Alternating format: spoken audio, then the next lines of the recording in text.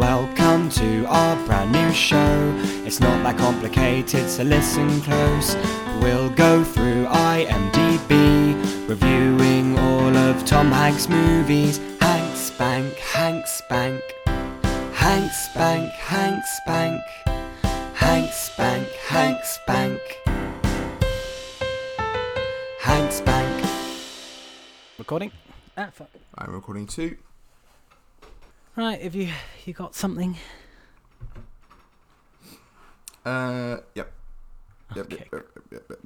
One second. I might just keep this in instead.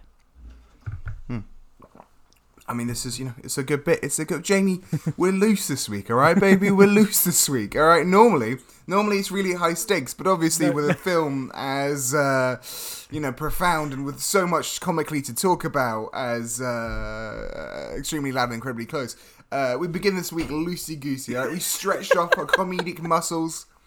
We've stripped down to our bare undies. We've oiled up. Ready to engage and lubricate the minds of our dear listeners.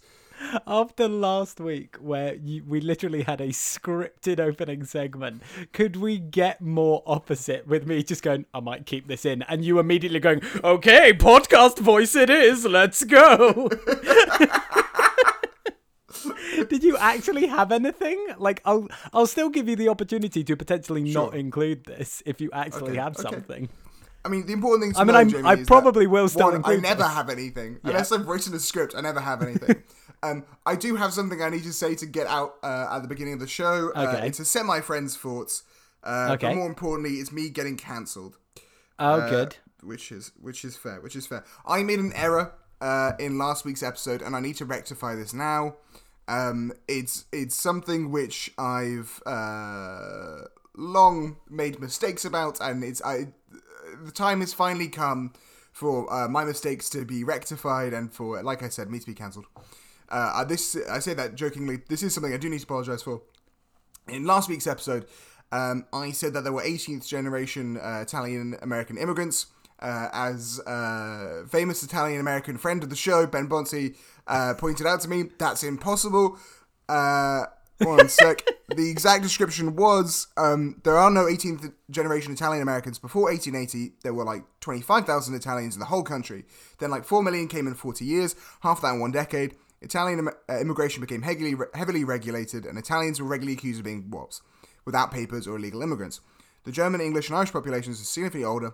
The former make up the WASP population you set aside, but the Irish have been set around for a long time, and they still feel their ancestry strongly, which you see every St. Patrick's Day. Now, if that doesn't seem in context, I was also confused at the mistake I had made. In talking about my big fat Greek wedding during Larry Crown, I mentioned that everyone who's an immigrant, except for WASPs, and then I also set aside Italian Americans, feels like the film applies to them. I basically put Italian-American immigrants in the same category as WASPs, and that's not fair. Yeah, as it turns out, that's wrong. So I apologize to the people of Italian-America, of America who are of Italian descent.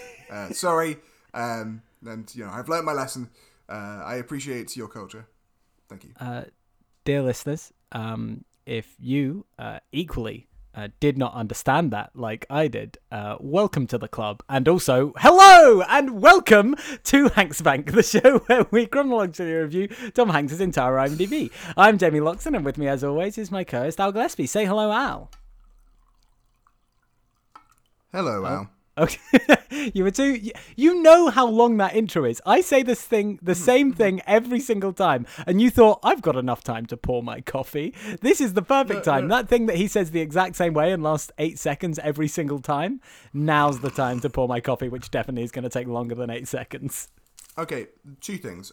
One, I'm not a psychopath. I don't know exactly how long your thing takes. So I'm glad you timed it to 8 seconds. Well done. I will know that for the future. 2, I know you have to say it every week I need something original to say. I could just say hello, Al, now, which I do regularly, but sometimes I think, is there a joke I can put in here? And you know what? I struggle finding the joke most weeks. So I settle on just saying hello, Al. The sort of the 3 parts of this show that I would say have now become your defined parts are coming up with something for the cold open, coming up with something for after I say hello, Al, and coming up with something for the very end where I say that's one more ep in the bank. And every single time, you've set yourself, as someone who has admitted in the past that he's not the greatest improviser of all time, No, yeah. you've set yourself up 3 tasks every time that you know you're going to have to improvise in the moment. You're really not playing to your own skill set here, Alexander. Here's my thing. When Vancouver finishes reopening, and we're in stage 3 now, not sure what stage the UK's in, but we're in stage 3. It's a good stage. I like this stage. It's sunny, you know? There's lots of sunshine. I get some ice cream sometimes. Always good. I'm going to start joining an improv class, and the quality of this bit will improve significantly, all right? I'm going to invest my time and money into making sure this podcast is the best it possibly can be by improving myself. It's a complete tangential point and literally has nothing to do with anything. But you mentioned the word sunshine, and I immediately played in my head the song Sunshine, Lollipops and Rainbows. And then I immediately realized something about that's a super cheery, fun song. But it does mention rainbows, which inherently suggests that it has been pissing down with rain very recently. So I feel like that is not as fun as they think it is. What are your thoughts? One, I think that's the most depressing reading of that song that anyone has ever made. 2, I think some people might argue that the existence of happiness relies to some extent on the existence of sorrow, and that you can't have rainbows without rain. That's inherent to the nature of the thing. Like, the good times come following the bad, and if everything was good this is a flawed argument, and obviously you can experience joy without experiencing suffering. So what you're saying, Alexander, is that the post-coronavirus just elation that the world is apparently going to experience is going to overwhelmingly dissipate the crippling depression that we've been in for many months. Is that the promise you are making to our dear listeners right now, that their lives will actually be better post-coronavirus? No, you know what? You cannot take that to the bank, all right? If anyone... Jamie, you're putting words in my mouth, okay? Very specifically, I believe that, that inherent to life is some amount of suffering, and because of that, we can appreciate joy for as much as it is, but joy can also exist independent of, and is not direct. It's not like you put in X amount of suffering and you get X amount of joy back. It's just that life is a roller coaster, baby. You just gotta ride it. I would like to say that that's perhaps the most profound thing that has ever been said on this podcast. However, it is a realization that I'm fairly sure the character Butters on South Park has in around 2004. So if the level of profoundness we have reached is the writing of Matt Parker and Trey Stone, I'm not sure. It might be the other way around. I think it's Trey Parker and Matt Stone. Either way, we should be shooting a little bit higher. Here's my thing, Jamie, all right? Do we have a successful multi-billion-dollar musical currently, well, not currently, but formerly being in both the West End and many other countries? No, all right? I would like to amend that to not yet. That's true. Come on, Jamie, we are aiming high on this podcast, and I'm going to say that we don't have a multi-billion-dollar musical yet. Mm-hmm. And you know what? And I think this is important. Like Trey Parker and Matt Stone, we don't have any musical ability, so we too can subcontract people out to write the actual music to the show, and we'll just write the words. It's cool. And of course, we will use this as the intro on opening night of Hanks Bank the Musical. Hanks Bank, we spank Hanks. No, Alexander, we have always explicitly said we're not going to openly talk about how sexual our podcast name is. It is out there, everyone knows it, but we don't talk about it. We do talk about Tom Hanks, though. That's, of course, what we talk about on this podcast, but that's not all we talk about. Of course, we talk about aliens, and they've come and invaded, and we're trying to convince them to join the United States of Space, and we're trying to prove humanity's worth, and we're doing that by showing the collection of Tom Hanks films that we deem humanity worthy of saving humanity. Whatever. I lost steam there. I basically didn't want to do the whole aliens things this week because I want to I want to get to the movie as soon as possible. And normally that means I want to talk about this film. But no, I really don't, and I don't want to put it off anymore, so I want to get to the point where we have stopped talking about this film as quickly as possible. So, there's Aliens. Listen to last week's episode if you want to hear about it. This week, we are reviewing Extremely Loud and Incredibly Close, a film from 2011. Before we get into the historical context of this, we talk a little bit about 2011 itself, and a little bit about the film context itself, a little bit behind the scenes. We normally give a little bit of a plot synopsis, and I'm going to... Do you want to do it? Oh. No. You seem like you have a bit, so I will... Well, I was... Thank you for stepping back. Finally, he's learning! I don't really have a bit. I was just going to say I'm going to try and be as generous as possible when I say this is a film about an autistic kid whose dad dies on 9/11. That's about it. That's generous. That's as kind as I can be to this film. Well, and even when I say those sentences, you have to go, really? Well, no, here's my thing, right? We'll get into this, and I think this will... we've talked a little bit about beforehand. It is a sensitive topic, so we have talked about basically how best to deal with it. I know there are lots of people who really love the book, right? I don't know anyone who really loves the film. I do know there are book fans. But famously on this podcast, I can't read. So we are never insulting the literary sources of these, unless it's Da Vinci Code, in which case we will directly insult the literary sources. Yeah. But no, we are directly reviewing the film. That's true. We know that both the film and the book deal with a very sensitive topic, of course, being 9/11. Sure. But the film is also dumb. And real dumb and bad and wrong and really stupid. So we are going to make fun of it. And also, in ways, good, but also another... It's a really complicated mess. It's which we will try and unpick as best we can do. Yes. We will but say we are still a comedy podcast, so we are going to make jokes. But, carry on. And very importantly, none of our jokes are meant at the expense of anyone involved in 9/11. We are talking about a fictitious portrayal of that and a fictitious world in which people have been affected by it. There are times where we may make fun of some of the characters. That is not us saying by any stretch of the imagination that if you suffered a loss in 9/11, or even just if you suffered the trauma of witnessing and being alive during the period of 9/11, which we both did, and we probably will talk about to some extent, we're not making fun of any of that, all right? Yes, terrible things happen. I think as we go through, it will become abundantly clear that our mocking of this film's treatment of the topic of 9/11 is inherently because we treat it with more respect than this fucking film does. Anyway, that's the first time we've ever had a fucking disclaimer on this podcast. So, Jamie, I already got cancelled at the beginning of the episode. There was that one time I made the joke about Jade Goody. Oh my God, stop bringing it up. I didn't get cancelled. I cancelled myself on that one. And, very importantly, I'm not sure I reiterated enough. Italian Americans, you're great. So let's get into the usual structure of this show. Of course, I'm hoping we have once again not checked in about who does historical and shows. So I'm hoping that this week Al has remembered that he is historical context. Yes, Jamie, Okay, I even when I stepped forward, because I knew that we did 2 films in 2011, and therefore I went back and listened to your bits of the show so I could try and make sure I don't explicitly just reference the same facts. Fantastic. You know what, Jamie, you missed out a decent amount of stuff, all right? Well, yes, that's because I did the first half of 2011. That's the point. I left you the second half. That's the entire point. There were some interesting things in the first half, which you also forgot. Like, for instance...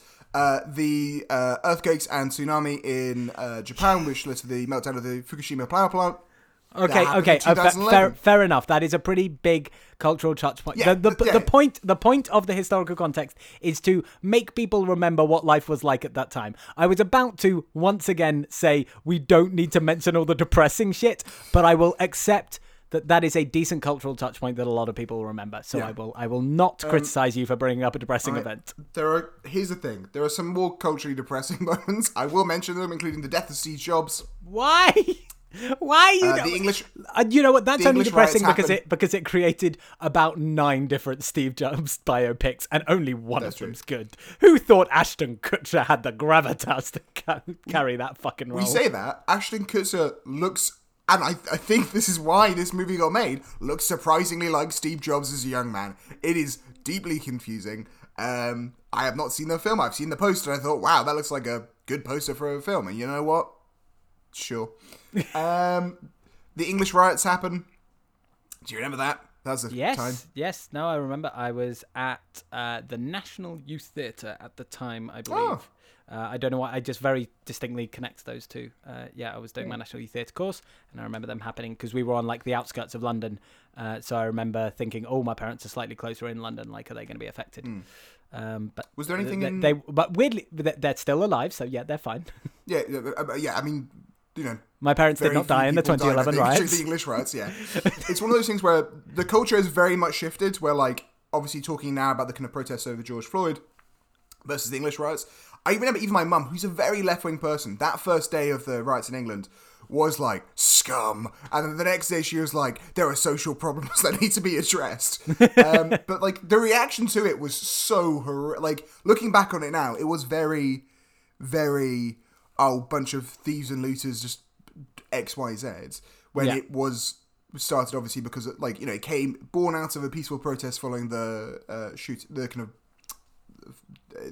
the final process in terms of the courts on a shooting of an unarmed man. Outside that, King John Il dies. That's some fun news. Yay! Come on, he's dead. It's still death. Let's be honest, mate. Like we're going to be discussing enough fucking death in this podcast. That's true. Come on. But you took the funnest bit is, of course, that Prince William marries Catherine Middleton. That's fun. I already got that. I hit that. So we'll talk a little bit about a fun fact. Well, I've got two fun facts about movies. All right. I like movies. Good. You like movies. Who doesn't like movies? All right. One, first year ever where there are 3 movies that make over $1 billion. Can you guess them? In 2011. Wait, so they're not the first 3 movies to hit $1 billion. It's the first year where 3 hit. Year to have 3 movies making over $1 billion. Yeah, we are going to come across, for someone who hosts a podcast that is ostensibly about films, we are going to come across the fact that I am really bad for when films came out. So I'm going to say some films, and I'm really. Shall I give you a clue? Okay, go for it. That would be very helpful. Otherwise, I was about to say Toy Story 3, and I remembered that we already reviewed that, and it was in 2010. They are all parts of big series, right? They're not the first movie in anything. Well, so there'll be something in the Marvel universe. I'm trying to think. 2011 was probably Age of Ultron. No. Is it one of the Avengers? Is it the first Avengers? Surprisingly, the first Avengers was in 2012. So it's pre the first Avengers. So it's Iron Man 3. No. Fuck. Iron Man 3 is post Avengers. It's Deathly Hallows Part 2. Yes. Yeah, go on. Top one of the year was Deathly Hallows Part 2. I'll give you the other two. The other two were at number 2. It was. See, this is why you write down your fucking notes. This is true. It's Transformers. I believe Age of Extinction. No, it's not Age of Extinction. It's one of the. I cannot believe there's a Transformers film that makes $1 billion. That's crazy. Oh no, several of them do. Like most of that's why there were so many of them. Is like they were $1 billion movies. Mainly, I think because they translate to international markets very well. Like the giant robots. Like that's cool everywhere. And then the third one was it was Pirates of the Caribbean on Stranger Tides. I would have never got those other two. So I'm happy I got one. Because they are only one of them is culturally significant in any way, and even that, like, it's not fun to talk about anymore. Nope. Yeah, no. Do you notice how I didn't? Do you notice how I didn't dwell on it? I just said it and I said, "Yeah, I got it," and then I moved on. Guys, remember, you all love that, and no one can take that away from you. Just stick to that. The other fun fact is that the Shrek universe became the first animated franchise to make over $3 billion in total. There you go. Some very fun. With the release of Puss in Boots in 2011. So we had the light and dark, Jamie. Like Extremely Loud and Incredibly Close, we had the light and the shade. Now, why don't you tell us about the light and the shade of the production process? So yeah, this film. Based on a book by the same name, but I haven't even written down the guy's name. It's like Sam Fuhr or something like that. Came out in 2005, literally 4 years after 9/11. I believe he was like 27 at the time that he wrote it. It stars Tom Hanks as the dad, What dies, Sandra Bullock as the mum, Thomas Horn as the kid. I have a very, very fun fact about the kid that I will come back to. I'm going to leave it as the last one because it's going to be a fun ending. Can I quickly say, sorry, the book is written by Jonathan Safran Foer. Foer. I got the Foer. I got the F. I used F-U or H-R. I didn't know how to pronounce it. But yeah, him. We have Max von Sydow plays an elderly gentleman who is mute. People might know him because he latterly played the Three-Eyed Raven in Game of Thrones. He also was in The Exorcist and like a billion other things. He's a really he's an old actor. He's been in shitloads of stuff. And then the kid, a post to give a little bit more context. Post his father dying, goes on an adventure around New York, trying to follow clues to find out a key that he's found that he thinks his dad has left him. And in his adventures, he therefore meets a rotating cast of characters, which has it's a pretty decent cast. It's got Viola Davis, it's got John Goodman, and it's got Jeffrey Wright. They're written and adapted by Eric Roth, who also adapted Forrest Gump. It's directed by Stephen Daldry. It makes just $55 million on a $40 million budget. So it doesn't do very well. A profit, but for a Tom Hanks based Tom Hanks led movie, that is pretty poor. And obviously we have some listeners of the show who are probably better suited to tell us about this than others, but I believe with movies they don't include marketing budgets in the overall budget, number. Yeah. So it tends to be that it's not it makes its money back if it has to make twice its money to make its money back. Yeah, this is not a successful film with a box office of $55 million on a $40 million budget. Interestingly, in the book, as I mentioned earlier, that this is about an autistic child. In the book, there are no references to autism at all. The writer never even had it. It didn't. He has latterly said, like, I never wrote it with someone on the autism spectrum in mind, though which is bonkers. Like with the I haven't read the book. Maybe the characterization is different in the book, but this kid is heavily coded to be on the autistic spectrum. Yeah, like ridiculously so. The only reason I think that would sorry. In the film specifically, you go. No, you go. Sorry. Okay. In the film specifically, they do say that he was tested, but they were inconclusive. So even in the film, it's not necessarily that he's absolute, but he is coded. Like the performance when discussing the film, the directors were like, we did loads of research into autism. So for all intents and purposes in the film, the kid is autistic. If that is a realistic portrayal of how he's supposed to be in the book, then I cannot understand how this guy thought that this kid wasn't autistic. But so to be fair, some of the takes may make more sense or may make sense if you assume the character is suffering from post-traumatic stress. Yeah, so potentially. The tambourine thing, and even the extremely loud and incredibly close name would make sense if the kid is suffering from post-traumatic stress as well. Yeah, the title is in reference to like overstimulation, like panic attacky sort of states that the character goes into. Yeah, that, and also he's meant to be 9 in the book, so he is. Yes, 2 years he's younger, 11 in the film, 9 in the book. Maybe that makes sense. Yeah, sure. This is being generous. This is being generous to the being generous. Again, film. We haven't read the book. All I can say is in the film, he is very explicitly, clearly supposed to be on the spectrum in some manner. He's probably meant to have Asperger's. Yes. They had originally hoped to release it on or around the 10th anniversary of 9/11. We will get back to why that is fucking disgusting. But that's a fun fact.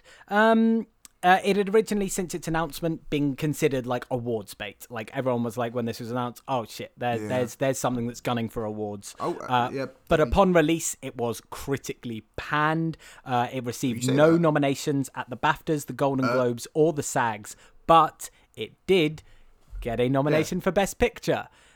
Which was very controversial and has been called by some the worst Best Picture nominated of all time. In fact, it is the only film of all time to have a rotten rating on Rotten Tomatoes and still be nominated for Best Picture. It has a rating of 43% on Rotten Tomatoes. That is the lowest rated, widely reviewed Best Picture nomination of all time. Really important to know I remember having an argument with being in university, having this argument with someone where someone was saying, the Oscars, it's an indicator for good quality, right?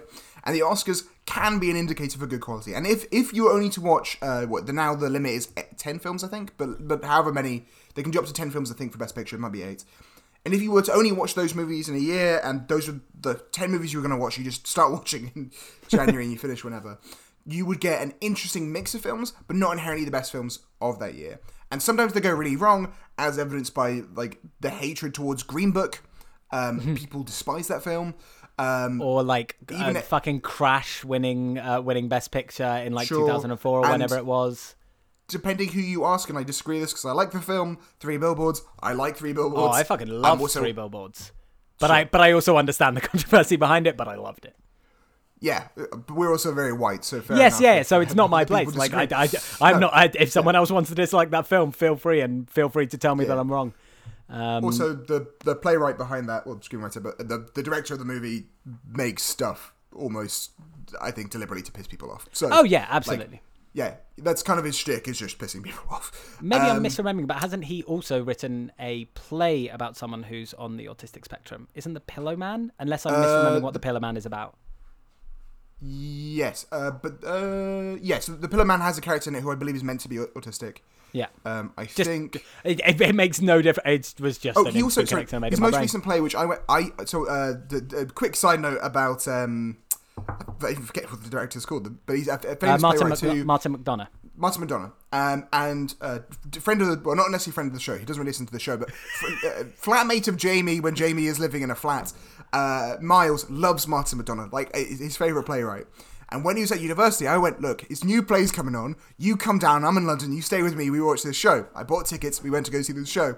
It was a play about a time traveling, I think, Sudanese pygmy woman who's trapped in a cage, and I think has her hands cut off. Jesus and Christ. Is writing the stories for Hans Christian Andersen, and like that's the concept of the show. And it was the weirdest and probably worst play I've ever seen, and yet the concept alone made it kind of innately sort of worth watching for a piece of garbage. It was the time.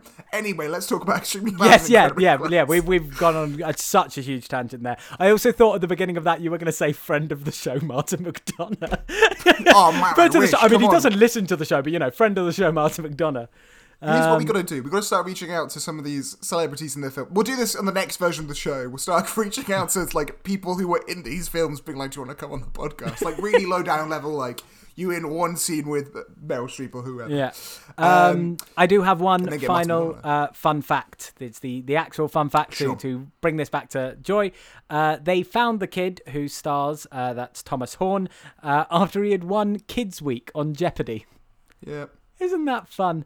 Now let's get into this fucking film, which isn't fun. So the film begins as all good films do, should. With a autistic child refusing to be at the funeral of his dad and sitting in the car, being grumpy at the fact that there's no one in the box. Why, you ask? Because his dad died in 9/11 and therefore there's no body. Yep. The box is a metaphor. It's going to come up later on. So great start. Then we flash back. Yes, we're going to power through this. Like, we're going to try and get through this plot as quickly as possible because, frankly, really, you don't need much to understand this film, and then we can just tear it apart. Yeah. Also, the majority of it is like there are characters, and the characters are more important than the actual beat plot. So after the funeral, we hop back, and Tom Hanks is back alive again.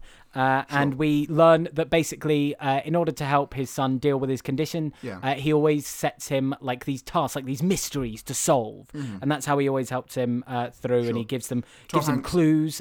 It's specifically the overarching one is about the 6th borough of New York. He says there's a mythical 6th borough of New York that's never been discovered and has washed away with history. And there's all these clues, and you're gonna have to find these clues. Yeah. And Tom Hanks here, I think, for the first time in his film career, I believe, playing a Jewish man. Is he? Did I miss that? He's playing a Jewish man? So I've asked Alyssa, who's, of course, my expert reference in all things Jewish, but he is a New York man whose parents emigrated from Dresden in Germany and works as a jeweler, which isn't in and of itself, like, definitive stuff, but I feel I reckon in this film he's sort of meant to be playing a Jewish guy. I don't know. Those are all those are stereotypes which would probably fit into that. I'm not sure that's the way in the book. In the book, it's explicitly his parents left or like dealt with Dresden bombings.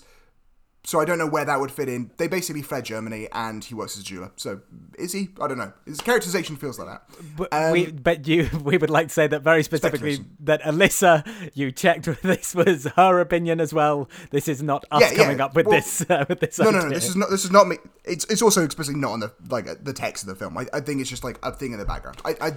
Normally Tom Hanks plays like, I'm only bringing this up because normally Tom Hanks just plays the most boring white bread American, and this time around he's playing someone slightly different to that. Yeah. Which is sort of interesting too. So then about 5 minutes in, we get something that will basically form a framework for this film, which is as the kid was coming back from school, he played some voicemail messages that turned out to be from Tom Hanks in the fucking Twin Towers. Yeah. So you know what? Did you want to hear a dramatization of Tom Hanks fucking like last words dying on 9/11? Because that happens in this fucking film. So yeah, the kid listens to a few of the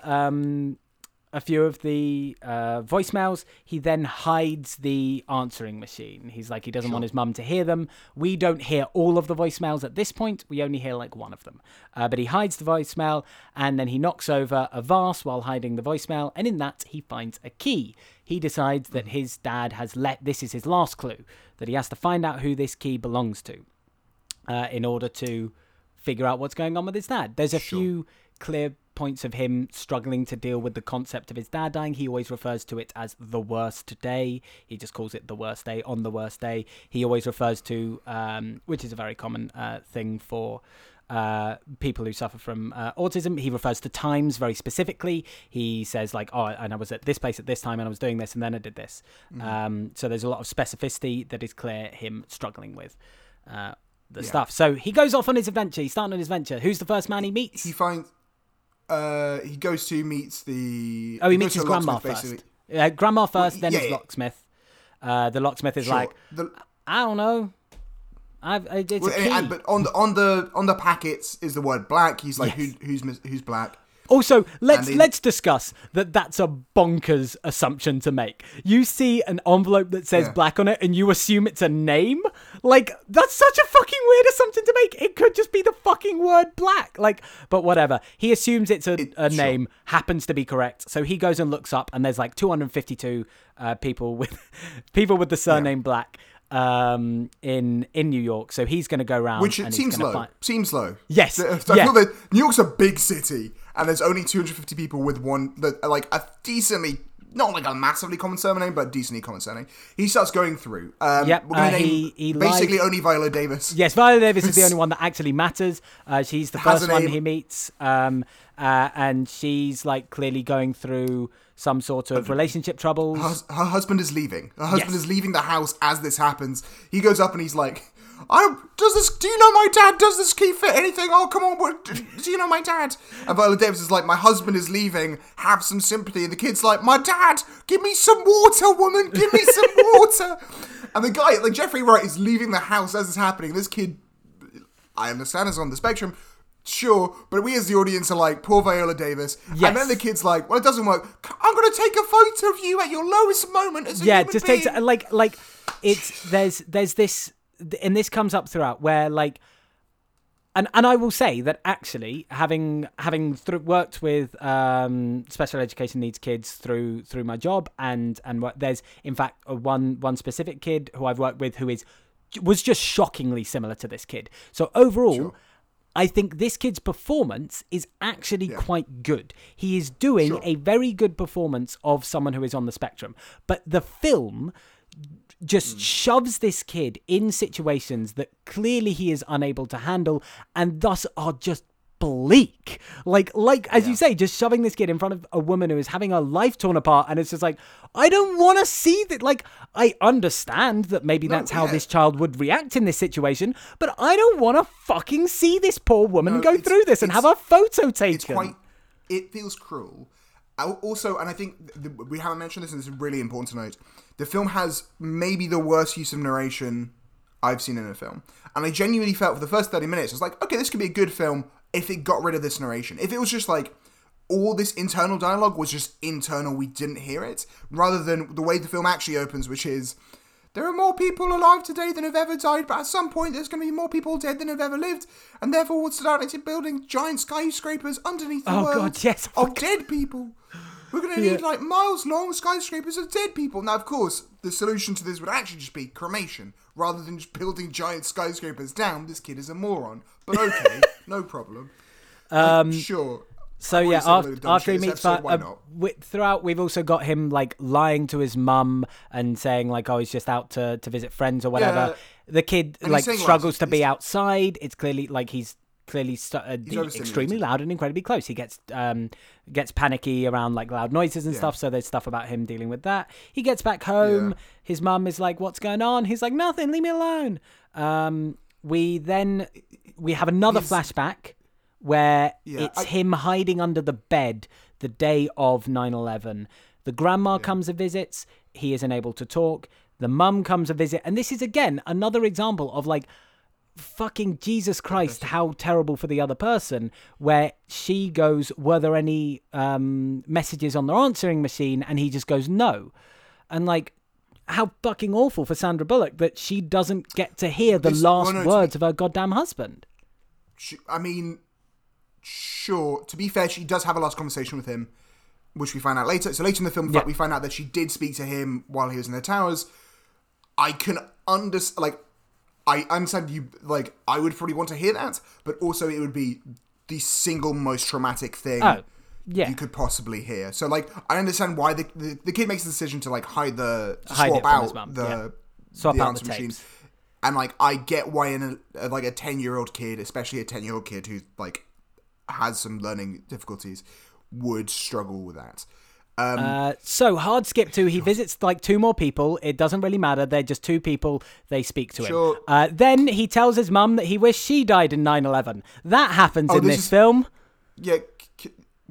Well, but again, it's a drama, right? Like, it's not a comedy. It's not a family film. It is a drama.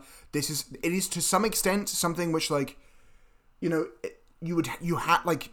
Any film really about people surviving this is going to have to deal with, like, the emotional ramifications of one person dying in 9/11, right? Like, if one of your parents dies, you're going to have to deal with some extent of, like, the guilt and the stuff around that. I get that. If you want... It's really important to remember listeners... The only way I would explain it is this film is unnecessarily bleak. And I don't use the word sad. I use the word bleak. But I disagree. We'll get into this more later. Just because, like, the event itself is like. But we'll get into that. The event itself is a horror. Sure. The event itself is a horror movie, if anything, right? Like, and therefore we are dealing with the, like, what if at the end of Get Out the character spent the next 3 years in therapy, like, which is basically this, and that, like. Except the kid doesn't go to therapy, and this kid should go to therapy. Someone should take this kid to therapy. And again, that would be the solution to this film. Sure. Take this kid to therapy. No spoilers. Also, no one is with the kid for a lot of this film. Like, spoilers, but no spoilers. But it's fucked up. Anyway, at some point, he finds out that he knew for a while, like a couple months after 9/11, his grandma, who lives across the street, took in a lodger. And very importantly, he's never been allowed to talk to the lodger. He's never been allowed to look at the lodger. He kind of sees him through the window sometimes with his binoculars. He loves his binoculars. And, like, again, sure. But eventually he needs to go, for some reason, needs to go find his grandma. Can't find his grandma. Sees the lodger. And he, oh God, in I think my least favorite bit of the movie, because he kind of unloads all his story. You know, however many blacks he's talked to, and by blacks I mean people. Yes, I avoided that earlier. I know people with the surname Black. I know. So far, I have no referenced Italian Americans. Tom Hanks, I think, being a Jewish person, but I'm probably stereotyping very heavily. So sorry for, like, apologies if I'm wrong. And also blacks, meaning. I avoided it earlier. Alexander, but, like, people with the surname Black. I know. People with the surname Black. I'm not being. This is such a hard film to talk about and be funny. Also, so. Like, yes, sure. And he unloads all the stories he's heard. Yeah, and all he's the just sad like, things, and how he's basically going through a panic attack or a manic episode. And also, sorry, the renter is Max von Sydow. Max von Sydow cannot talk. He writes stuff down on paper, and he has like tattooed on his hands yes and no. It seems weird that it's yes and no considering he's German, but sure. Like I guess he got the tattoos when he was in America rather than in Germany, because otherwise it'd be like 9 and ja, which would be kind of confusing for an American kid. But sure.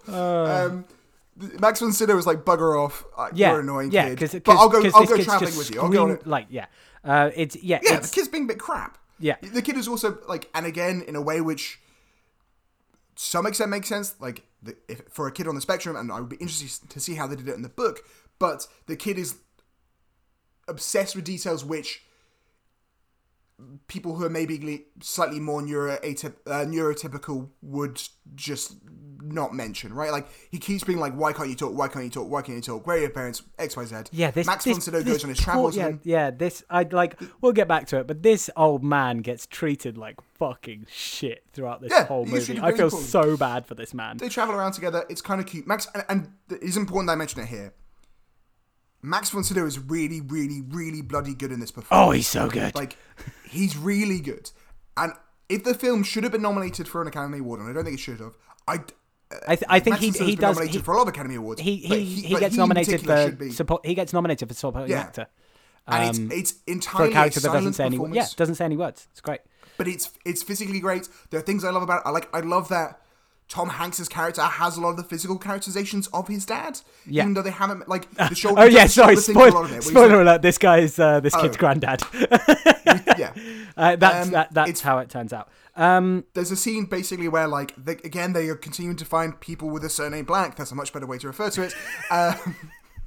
And like at some point, he's just the kid just keeps being like, "Why can't you talk? Why can't you talk?" And you're like, "Sure." And eventually, Max von Sydow like writes down like his story, and his story is he was, and I don't know how old he was meant to be during this, but effectively he witnessed his parents die during the firebombing in Dresden, which, so maybe they're not Jewish, I don't know, but like, and yeah, because basically the kid has very specifically gone, I did research. Turns out people not being able to speak is not a thing unless you have your throat slit or like then it's just a psychological thing. So you're choosing not to speak. Tell me why, old man.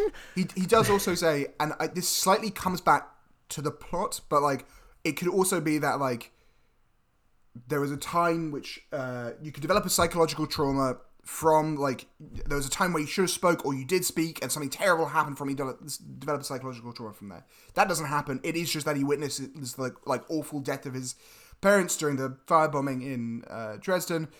But you know what? Fair enough. That's absolutely terrible. Yeah. Let's get to the next fucking depressing, bleak thing that happens in this film. We should say also... sorry. There's also a great line. So just to say, there's a really good line where he goes like, you know, I don't like talking about this, and I wouldn't have asked. Like, I don't force you to talk about your trauma. Yeah. There are some things I don't ask you about. Maybe you shouldn't ask me about them. Throughout this, we also continually get flashbacks. I want to bring this in now.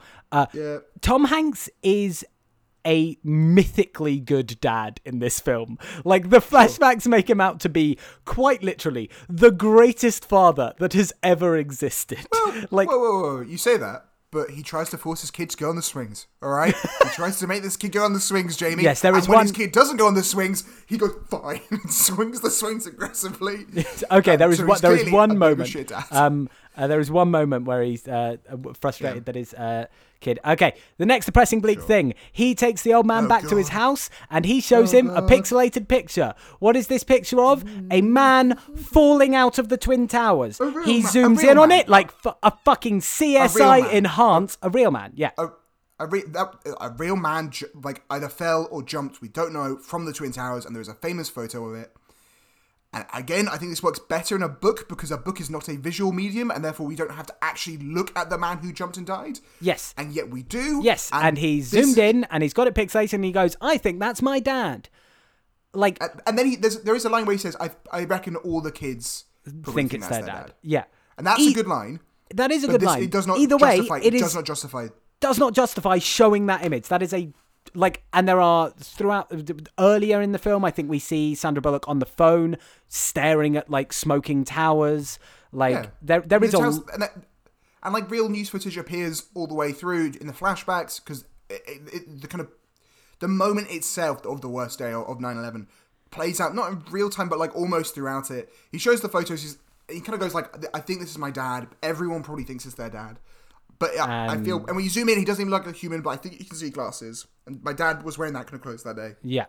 And then he gets the answering machine out. Oh, great. Yeah. And so he says that there were 6 messages, and he goes through how he figured out where he was when each message happened. So there was one that happened at 8:09, and he plays the message. And at this point, I was still in school. And then there was one at 9:29, and that happened when I was because I've got a receipt. It was when I was buying something. Yeah. And there was one that happened at 9:43. I figured out that it takes me this long to walk to this point, so I was probably around here. And then there was this one. Sure. When I was in the flat. Sure. And very importantly, there are 2 things. One, he at this point has decided that Max von Sydow is his grandfather. Yes. Which means he's forcing his grandfather to like listen to his abandoned son's last moments on this earth. Yeah. And by proxy, forcing all of us to do it as well. So we get to the last message, and he says, "Oh, the last. This is one of the most annoying. Like, I got so angry at this point in the film, where he gets to the last message, and he said, "Oh yeah, I was in the flat." And throughout this, like, Max von Sydow's character has been holding up messages, being like, "Stop, please stop, no." Yeah. And so we've heard 5 messages. We haven't heard the 6th one, the one that happens while he's in the flat. And then he doesn't play it. And that's the film going, "Oh, don't you want to know? Don't you want to know, you sick fucks? Oh, I'm going to make you wait because you're so desperate to find out what this man's last fucking words were." It's fucking disgustingly manipulative. I hate it. I got so angry that this film is like using a man's last words on fucking 9/11 to be like, "Oh, here's a fucking cliffhanger for you fucking pricks." God, I will now calm down. It got me so angry. To be overly generous, and I think we'll talk about this more in particular at the end. And this is overly generous. In universe, it is meant to be that the boy just can't bring himself to do it. Like he can't. I understand. I understand that. Yeah, but they've still made the decision to sure. And do that. I agree with you there. I just mean for our listeners, like it's not the kids like don't you want to listen to your son dying? Oh, you're a terrible father. Now listen to him die. Next time on My Fun Adventures. Parents die. Now listen to your son dying. You've outlived everyone else who's biologically related to you. You were a terrible man. No, he doesn't do that. At this point, Max von Sydow then is like, "I'm out. I am out, Ski. I am being traumatized by this small child. Please, someone help me escape." Fair enough.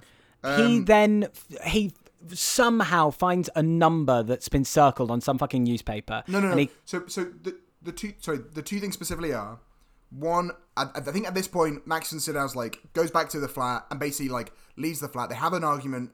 Like he's getting a cab in the nighttime. He's like, "Why are you going? I know you're my granddad." And he's like, "I'm not helping you. I'm making things worse. You need to leave it. You need to stop." Yeah. And the kid just like shouts, "I know you were his father. I know he didn't need you. I know he was a better dad because you weren't his dad. You're terrible." And again, this poor man has been like, I'm not saying he's a good father. I'm just saying he's been through a lot. And what he doesn't deserve is having this kid scream at him in the streets of New York. But sure.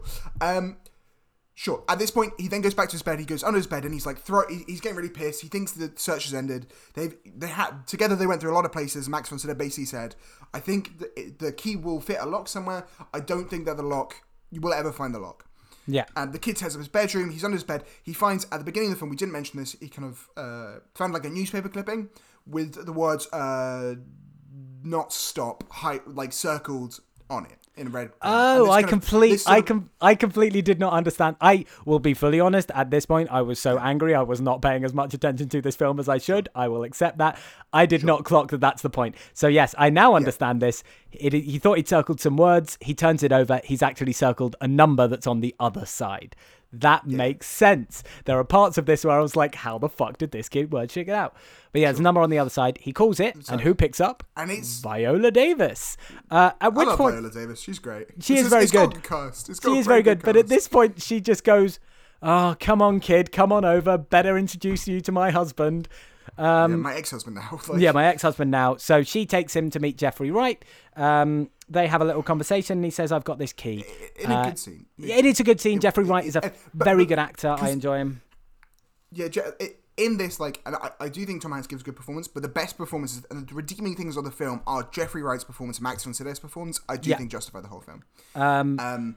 So yeah, he's just like... Jeffrey Wright is like, I've been looking for this key for the last year. My dad died a year ago. He was given a cancer diagnosis. He, had 2 months to live. He wrote letters to everyone, saying everything he wanted and everything he wished. Didn't put that in my letter. In my letter, he said, I've left you this key. I think you'll understand. I left you this something in the vase. Look in the vase. I think you understand. But because he didn't want any of his dad's stuff and they had a bad relationship, he had sold all the stuff before he could bring himself to read the letter. And ever since then, he's been trying to find the key, but the vase where the key was in. But because 9/11 happened afterwards, he was never able to find Tom Hanks in the film. Sure, okay, sad. There's a bit I like, and then at this point he goes.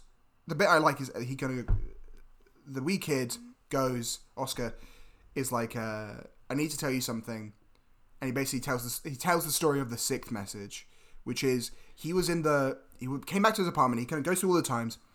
He was there while the phone was ringing. He knew it was his dad, and his dad kept saying, "Are you there?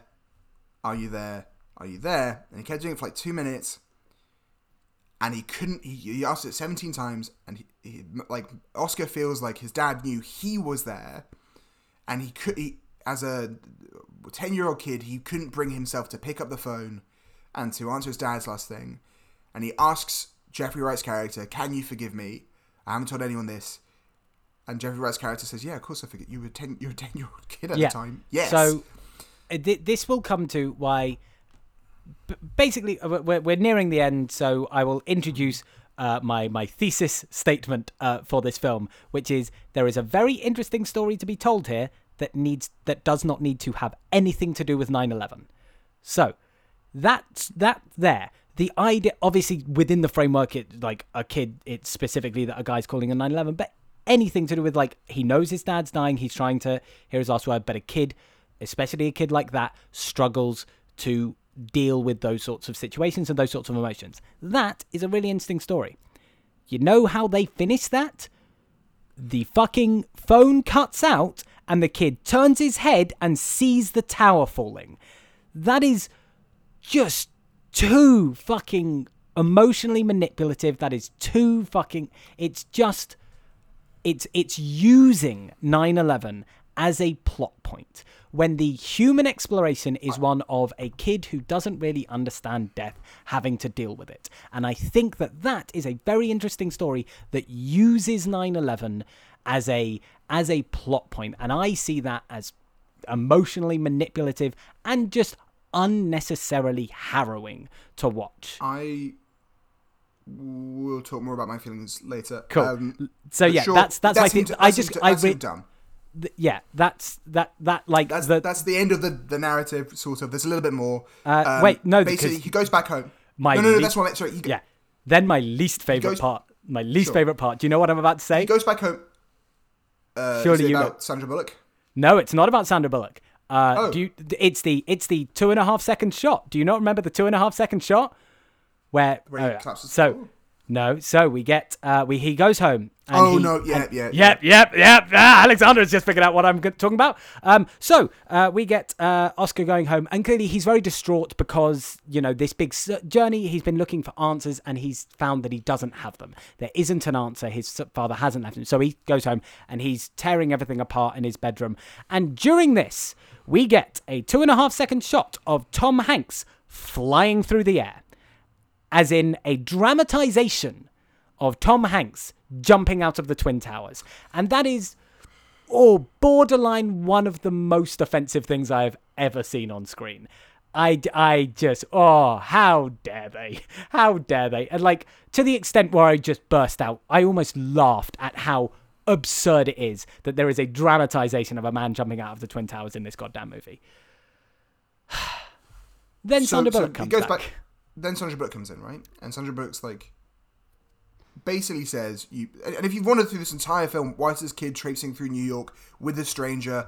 Like, basically about, like, his mother's a crap mother. His mother doesn't talk to him about his trauma. Like, his mother has seemingly no interest in helping him process his trauma. Well, turns out, more for you, haha, twist ending. His mum's actually been, like, his mum knew what he was doing, and his mum has been going to every person with the surname Black beforehand and making sure that they knew he was coming. And together they go through his journey.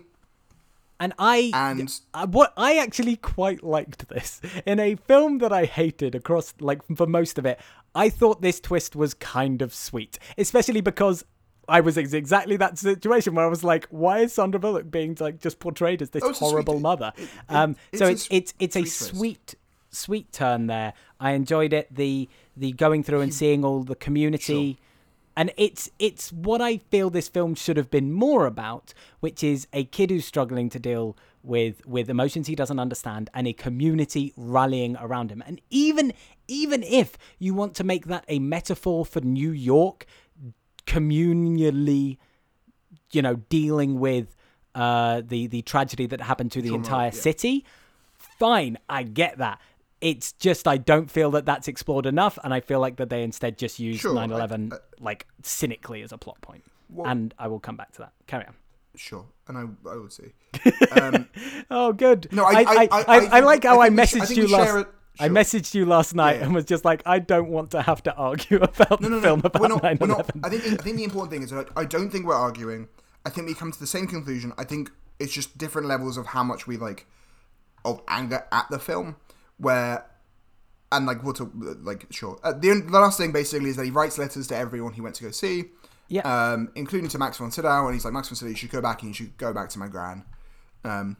You should love each other. Yeah, he writes a singular message to everyone that's like, to all the people who I met and to Jeffrey Wright but it's one message for everyone and includes Max von Sydow. We then get a shot of Max von Sydow returning home, his wife like walking past him, ignoring him, but then putting down the shopping bag and carrying on walking as a sort of symbol of, come on then. You can come back in. And he goes to the swings, which we very, very briefly mentioned before, and he looks under the swings and he finds that his dad had left a note for him saying, well done, you've been very brave, you've found you've found the last clue for the 6th borough. Now it's time to go home. And he goes on the swings, and he wasn't able to go on the swings before, and he can swings high. And his mum back home. His mum back home. He's looking through his notebook the entire time. And I think this makes more sense. This is a thing directly from the book. Where at the end of the book, there is I think there's a line basically saying like, I wish you could make things go in reverse. And if you looked like, if you played the clip of the guy falling out of the building in reverse, it looks like he's flying up and being saved. And they kind of try and do a version of that where they have that does not read at fucking all. And they have a version of it in the book, and where like, and the book, and specifically at the end of the book, the last few pages I think are like a flip book. Yes, so and he's basically got like a pop up. He's got a pop up Twin Towers version of that. And like a sliding diagram that shows a man going back into the tower, and Sandra Bullock just looks at that and smiles with no in a film that egregiously overuses its fucking voiceover. Just have the kids say that fucking line about, I wish things could go back, because that did not read at all. I was like, why the fuck is Sandra Bullock smiling at this? This is so disturbing. No, I agree. It like this kid made a fucking pop-up of the twins. Like, that's fucking. This kid should be in therapy. Everyone go to therapy. Therapy is great. Go to therapy. Everyone go to therapy, but especially this kid, go to goddamn therapy. Just because you can now swing on a swing does not mean you're fucking okay. Yeah, I agree. So that's the end of this. He's like, he also says, this is a little bit early, but he's also like, I'm now over the death of my dad. Yeah. I didn't think I'd go on living. I can. My dad would be proud. This is what my dad wanted. Your dad didn't want to die, kid. It's okay. Yeah. So let's talk about this film.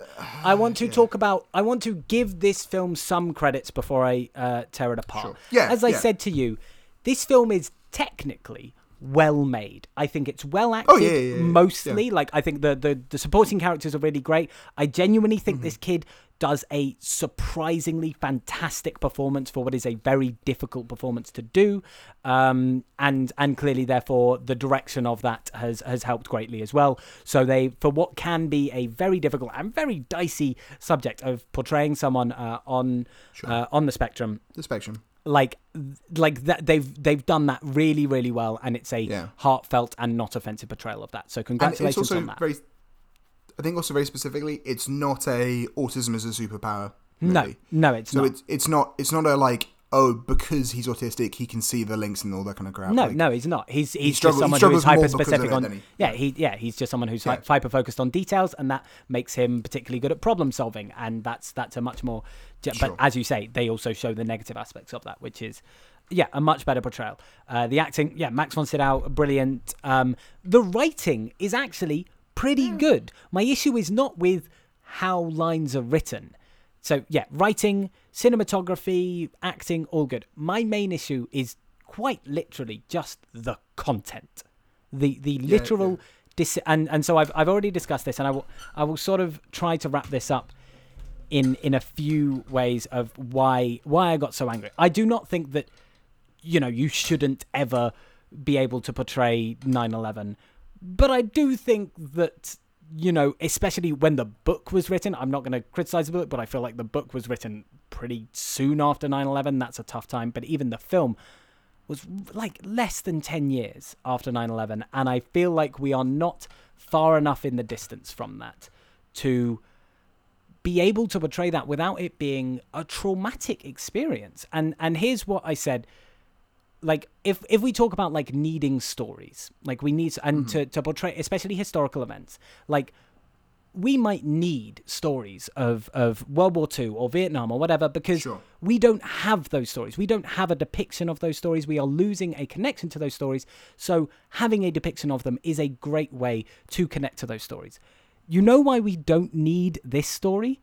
Because most people who are alive right now quite literally have it. We have heard literal, actual people's last phone calls. We have seen all of we do not need a dramatization of this story because we literally have the actual stories. And I get that I might disagree with myself on that point, that could be taken apart, and that even though you have a real depiction of that story. But so my issue with it is, firstly, I don't feel like we need this story. And additionally, that I feel like it is exclusively like 9/11 is not explored in this. It is used. There is no exploration of the very specific, like, pain and suffering that people felt from 9/11. We just see an explosion of a kid who doesn't understand death. And you could easily tell a very interesting story if you completely remove 9/11, and I would much better enjoy this story. And you know what? I have one definitive point to why I think it's very clear that they were using 9/11, because they actively wanted to release this on the anniversary of 9/11. There you go, straight ahead, it is being used. And that's what got me so angry. That 9/11 in this is not something to be explored. It's not something to treat with nuance, and it's something to be used to emotionally manipulate its audience, and that just angered me greatly. So I'm going to come to the same conclusion as you. So this is not an argument. I will get to that conclusion in a different way, and there may be some disagreements in like how we feel. I think I'm willing to. I'm not so strong on a general sense of we can't tell stories that we have real life depictions of, but I just felt like it was relevant for this. So you kind of made the point that we don't need this film because and it's true, and the reason why, unlike Vietnam, unlike even to some extent something like the Holocaust, like the power of 9/11, the reason why, even though it was,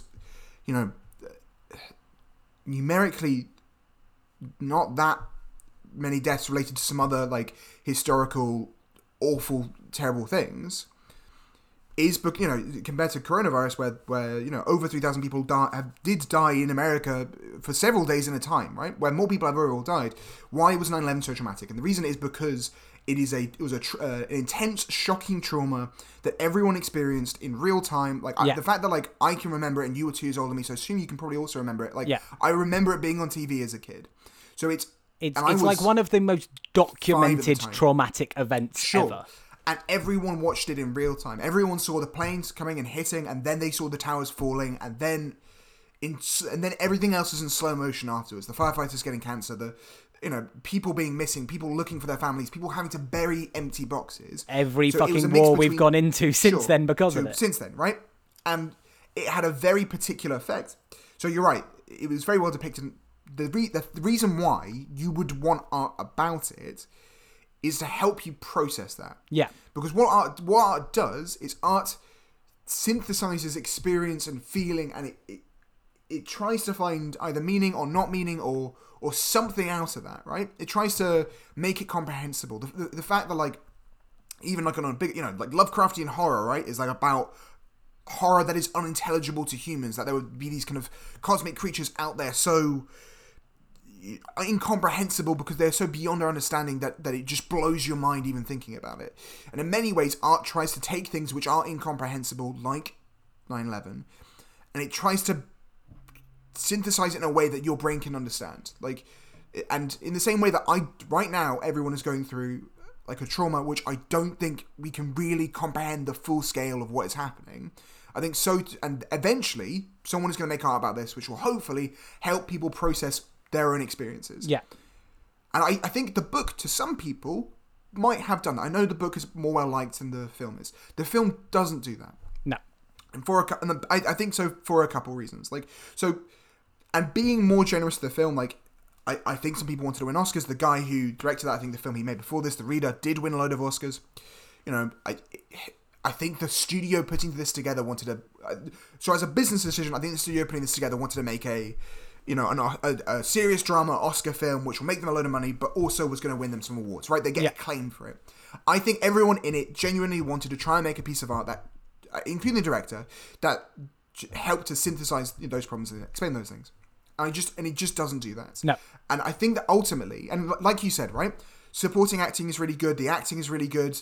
The score is decent. The cinematography is decent. I even think the directing is decent. I think the writing is decent. So what is the problem with it? And the problem with it is just that, like, unfortunately, we are, like you said, we are especially at this time, but even now, we are not at a distance from 9/11 where pop culture, very specifically pop culture, can process it in a way that doesn't feel glib. Yeah. And I think there are ways you could do that. I think dance, I think theatre, I think music, to some extent, maybe not music, but like, I don't know, like, if you want to write an opera about 9/11, I think an opera about 9/11 could possibly, like, give you something from it. And I think a novel could give you something from it. Most importantly, because it was a visual event, and novels are inherently non-visual, metaphors in the novel, like like Oscar thinking that his dad was the guy who jumped, feel less exploitative than having to look at a real-life man who jumped or fell from a window and then go, he's fictional. Yeah. Because that is hollow. Because because visually that's a real person. Whereas in written form, that's a representation anyway. That is not the real man. When you write it down, inherently to that, it is part of your imagination, and therefore in your imagination you don't need to comprehend the fact that a real man fell from a burning tower and probably died before he hit the floor. And the film can't get away from that, unfortunately. And for me, the issues with the film are like,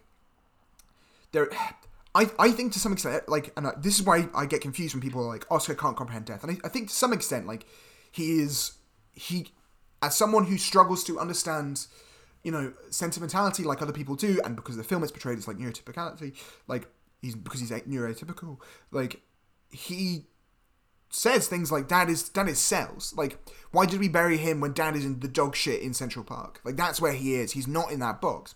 And the whole film is literally it's a metaphor about, at the beginning of the film, he refuses to look at the empty box in which his dad was placed underground, right? As everyone sentimentally buried their husband, their son, their friend, their lover in the ground in an empty box. Oscar can't bring himself to look at that. And the entire film is him going around New York with a key, trying to find a box in which he could find something his father left him, he feels. And at the end, he decides that he can't. Jeffrey Wright offers it's a character choice, right? Jeffrey Wright says, "Why don't we go open the box together and we can share what's inside?" And Oscar realizes that he can't open the box because his dad is dead, because there is nothing in the box for him, and that he needs to be okay with burying that box. And that's the central metaphor of the thing, right? Closed boxes, people wanting to open them, and he can't. And he comes to the realization. The film comes to the realization that, you know, there is no meaning. But I think more than just the no meaning, it comes to the thing that, like, you need to bury your dead is, for me, the central metaphor. More so than the meaning of 9/11 is there is no meaning to these things. They just happen. And I feel that, as you said, you've made the point that you feel that the film could have used as 9/11 as an exploitative thing about that. Yeah. And I feel that's a very specific thing to 9/11 because if you go with that film, that part of the metaphor, it is about burying people in empty boxes. And that is for me a very specific metaphor to 9/11. There are 3,000 people, and most of them never had a body to put in the ground because they were ash. And that's really strong. That sort of works for me. But because of the pop culture nature of it, because it feels glib, because it's. And I cry I really do cry at everything. You know this about Yes, me. you do. Everyone who listens to the show knows this about me. But it didn't work emotionally for me. Partly because in the places where I think it should go more for the gut, where it should go more for, like, not necessarily sadness, not necessarily anger, but horror, it doesn't go for horror. And it shies away from the full extent of trauma that I think would make this a better drama. And it struggles with sentimentality. And the film itself is looking for meaning, and the film itself knows there is no meaning, but it continues to try and find those things rather than, you know, like you said, like exploring the community aspect, exploring, you know, the New York rebuilding itself. People rebuilding. That would be a way more interesting story. Yeah. The fact that, like, to some extent for Oscar, for everyone in New York, it's simultaneously a shared trauma, and also for some people an incredibly individually personal trauma. You know, the fact that, like, not everyone on 9/11 in New York lost someone, and not everyone in America lost someone, but Oscar did. And there are however many people died, 3,000 people died, more people died. Every one of those people had a family, and there are some people out there who, for what is a general psychic trauma, was an intensely personal thing. And the film is not pop culture, and it will, like you said, it will one day. Pop culture one day will. There's a very good video out there, a couple of videos by Lindsay Ellis talking about cultural depictions of 9/11, right? And I would recommend watching it. But it does talk about Extremely Loud and Incredibly Close. I think she's slightly more not generous, but she's slightly more warmer in feeling towards it than we are. But one day, pop culture will be able to make a depiction of this where the glibness and all these problems we have now will be less of a problem, and that's because most people who were alive at the time will either be dead, or because the people who are alive at the time, it will be so long in the past that it itself feels like fiction. But for so many people right now, it is such a specific emotional thing that to make a film about it, I think you'd have to be like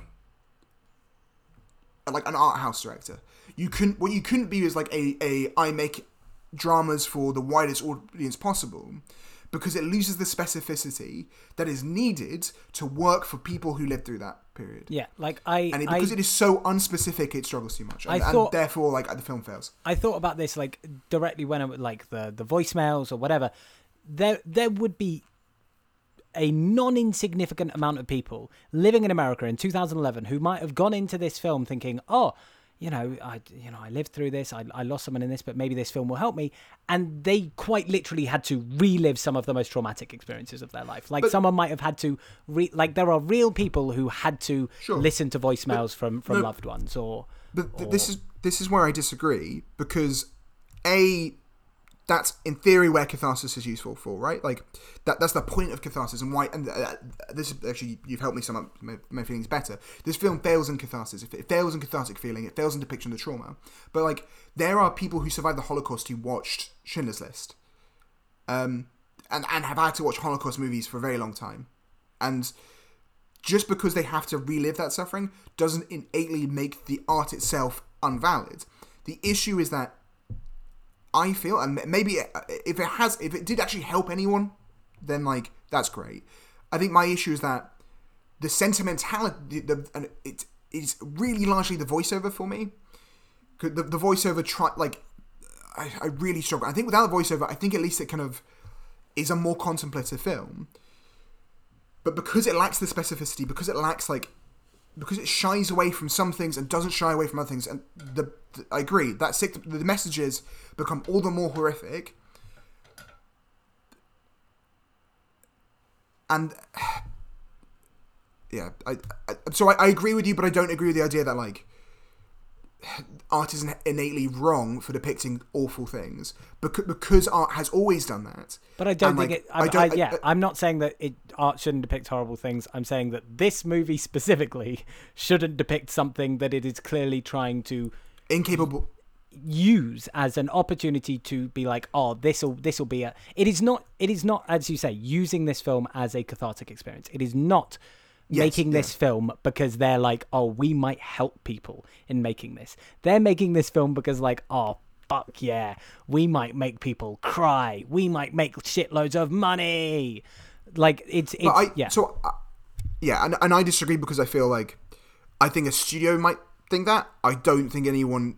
I do genuinely don't think anyone involved in the actual production of the film. Like, I don't think any of the actors, I don't think any director, all that. I don't think felt that way. I'm not giving this. I just think they were Sure. I just think that they were inequipped to deal with, up until now, the definitive trauma of 20 years, and it is in a pop culture way. I think write an opera about it. I think an opera would be better. I think an opera about 9/11 would be, a dance. Like if you're a ballet company, I think you could do it better. Because of the non-literal representative ways you're doing it. I think it's because specifically the way in which film represents is a literal representation thing. It's that you're physically showing it. You are connecting in the audience's minds images and images and images and images. That film struggles in a way which other art forms don't. And that's where it fails for me. That like it will be a while before there are, everyone involved has died, and for everyone else, it's become a story, which is depressing. But the past is just a story, right? Like, but so that's also why those stories are more important in those situations, because it is a way to keep that history going. Sure, and I would be interested to think about, and it sounds bad, but like for other countries who have, it's interesting that like the UK has made very little art about 7/7. Yeah. Other countries have also suffered terrorist events. I'd be interested to look at this in comparison to other countries' responses to acts of mass murder. I have yet to see a French film about Charlie Hebdo, for example. Yeah, and I think again this is Caribbean from Lindsay Ellis, but like I think there are Bollywood films which do deal with some of this stuff.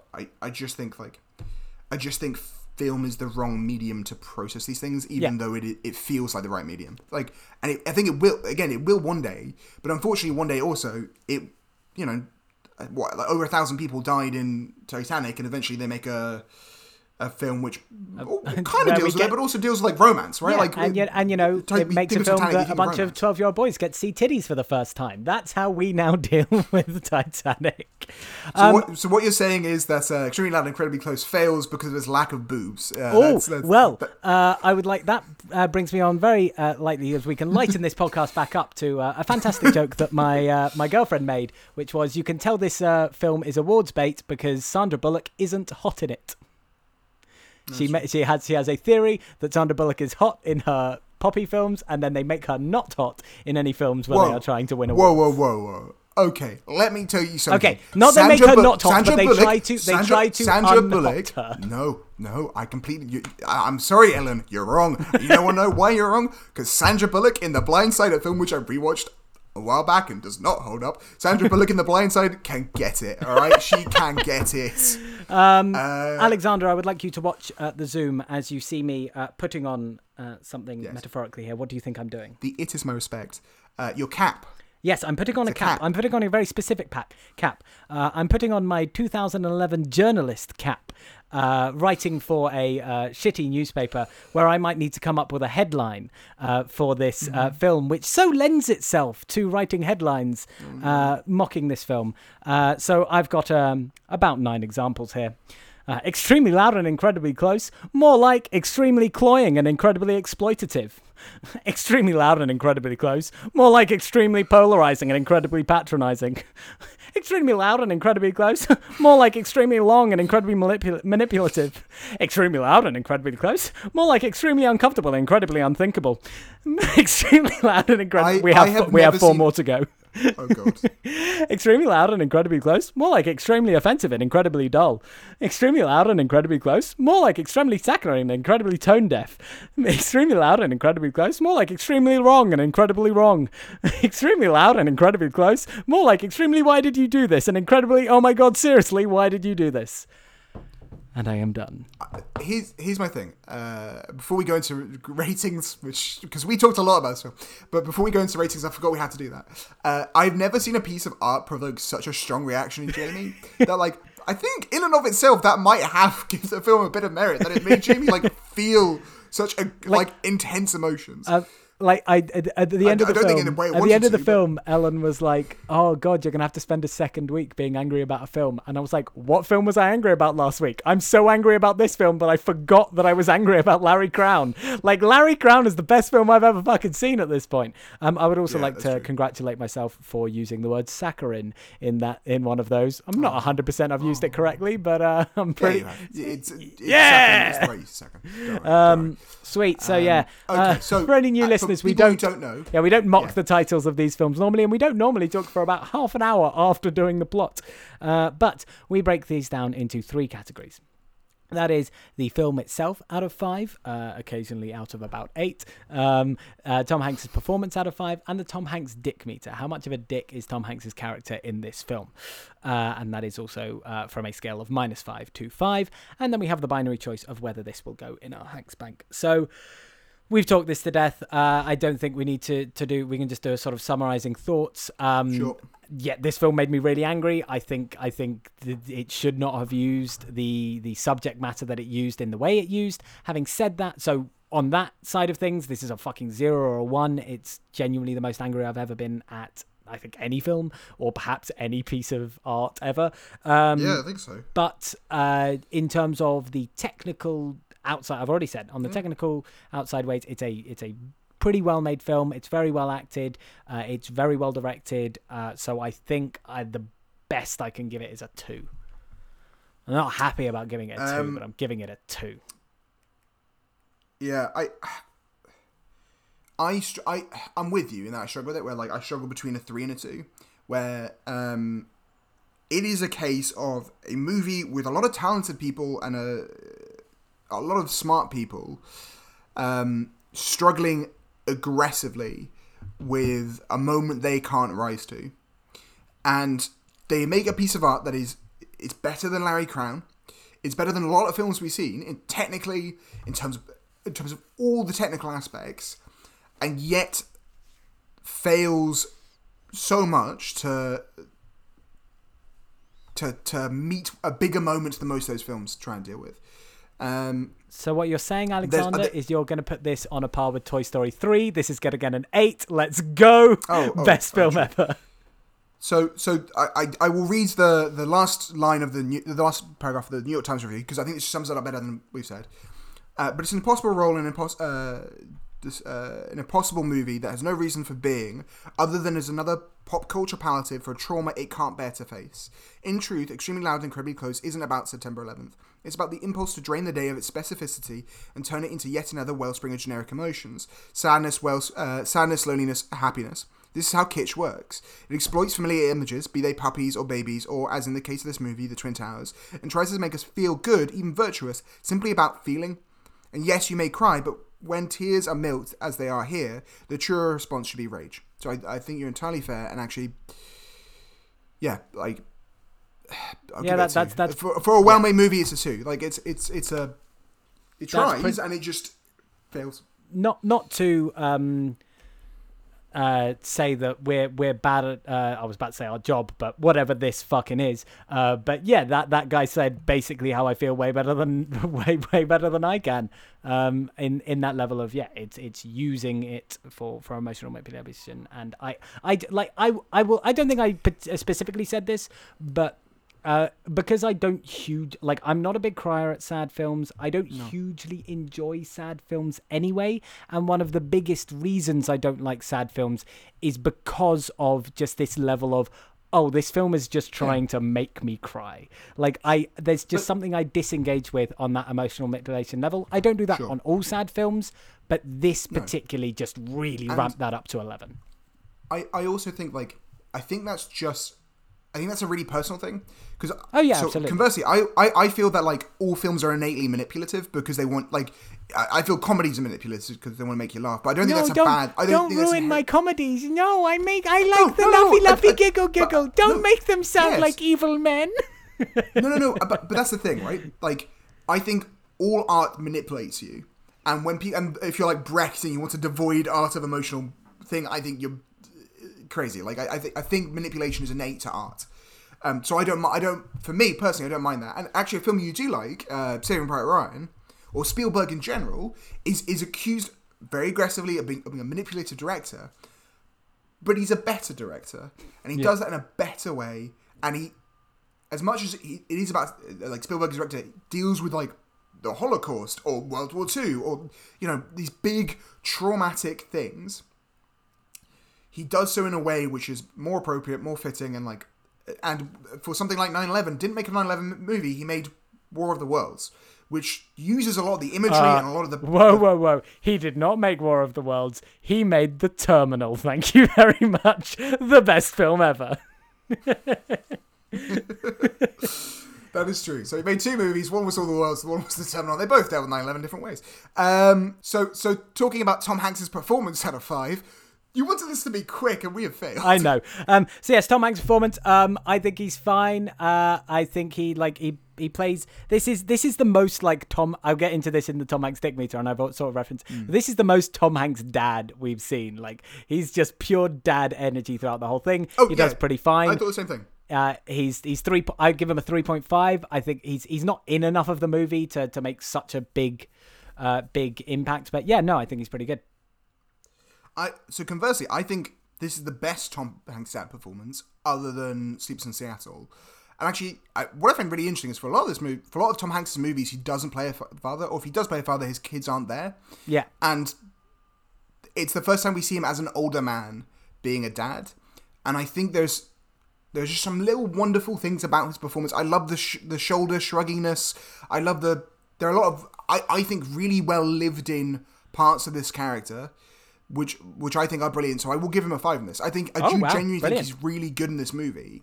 Not as good as Max von Sydow, but I think he's really good in this movie. I don't think I disagree. I think he's just he's not in it enough for me to have just thought about it that much. I also just had the sudden fucking realization, and I can't believe that I didn't note on this at the beginning. This is the 3rd Tom Hanks film that opens at a fucking grave. We now have 3 Tom Hanks films: Sleepless in Seattle, Saving Private Ryan, and Extremely Loud and Incredibly Close. All Tom Hanks films that the opening scene is at a fucking grave. Did you also think about how this is the 2nd Tom Hanks film, including Tom Hanks at the top of the Twin Towers? When's he at the top of the Twin Towers? Mazes and Monsters. Oh, fuck yeah! Yeah, the two least similar movies you could have, both of which seemingly involve people with issues. I am not saying that you should use a film like this to make a funny edit, but if there is a video out there of, instead of one of the answering machine messages, it's his rant at the top of the Twin Towers in Mazes and Monsters. That would be absolutely horrible, and no one should ever do that. No, don't do it, guys. So, moving on to the Tom Hanks Dick Meter. How much of a dick is Tom Hanks' character in this film? As I said, I noted on this when I was watching that he is an almost mythically good person in this film. He's the greatest dad that has ever lived. Every single, because he's in it so little, and the entire point is supposed to be feeling sad about the fact he's dead. Like every single scene, he's the greatest dad ever. Like when he's doing, we skipped over this, but there is a flashback to when he and his son play oxymoron karate, where and I can't remember any of the actual oxymorons, but like they battle back and things forth. like accidentally on purpose, and they karate chop at each other. Yeah. And it's like, holy shit, this is the sweetest thing anyone has ever done. Yeah. And he's like a mythically good dad. I also think like that bit, like for me, is like is a specificity which I do feel feels true to dads. Yeah. Of like, I don't know, just the random shit of like your dad mucking around with you, and the film does that well. It just does very poorly. Yeah, you're right. The things which the film does well are nothing to do with 9/11. Exactly. And the things which the film struggles with intensely are the most important bits of the film. Yes. So with that, I'm giving him a -5. He is the great. I don't know if I've given. I've given The Terminal a -5 because of course I have. Oh, very similar films. Yep. I gave him when he played Abraham Lincoln in Freedom: A History of Us a -5. And I gave Forrest Gump a -5. So I thought this was going to be like my second time doing it. Apparently, I think that Tom Hanks is a saint in many films. Yeah, I mean, in fact, fuck it, he's a -6. He's a -6. Yeah. I don't care. He's better than all of those people. What have I given? I don't think you've ever. Oh, you have given a -5. You gave Band of Brothers. Oh no! Wait, sorry. No, I'm looking. He at the tortures wrong... people. No, I get. Yeah, no, sure. You gave him a 7 in that. You gave his performance a -5 in Band of Brothers. I don't think you've ever given given performance. Because of the torture. Yes, you gave him a performance a -5, seems and you gave him a -2 in Philadelphia, I think, and a -2 in Freedom: A History of Us. So you clearly thought that Lincoln is on the same level as his character in Philadelphia, and the same as his character in The Ruttles 2, Can't Buy Me Lunch. So you've got Ruttles fan and Abraham Lincoln at the same level of dick meter at the moment. I'm sorry. You gave him a -5. I will give him -5. You gave him -5 in Toy Story 3. Philadelphia? No, Toy Story 3. Yeah, I'll give him -5 as well. He's like.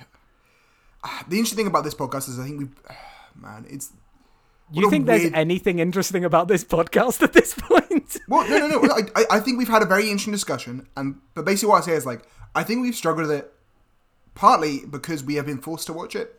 Yes. I think the fact that like this is not a thing we have come to, is a thing that has been put in front of us and we have had to like go through.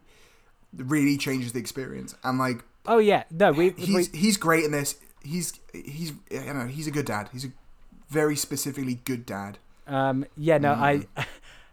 Not that I'm getting tired of the podcast or anything, but no, very much every week when I look up what we have to watch, like a solid 75% of the time, it's like, for fuck's sake, why do I have to watch this? That's why we should do a Nick Cage podcast. You'll love them all.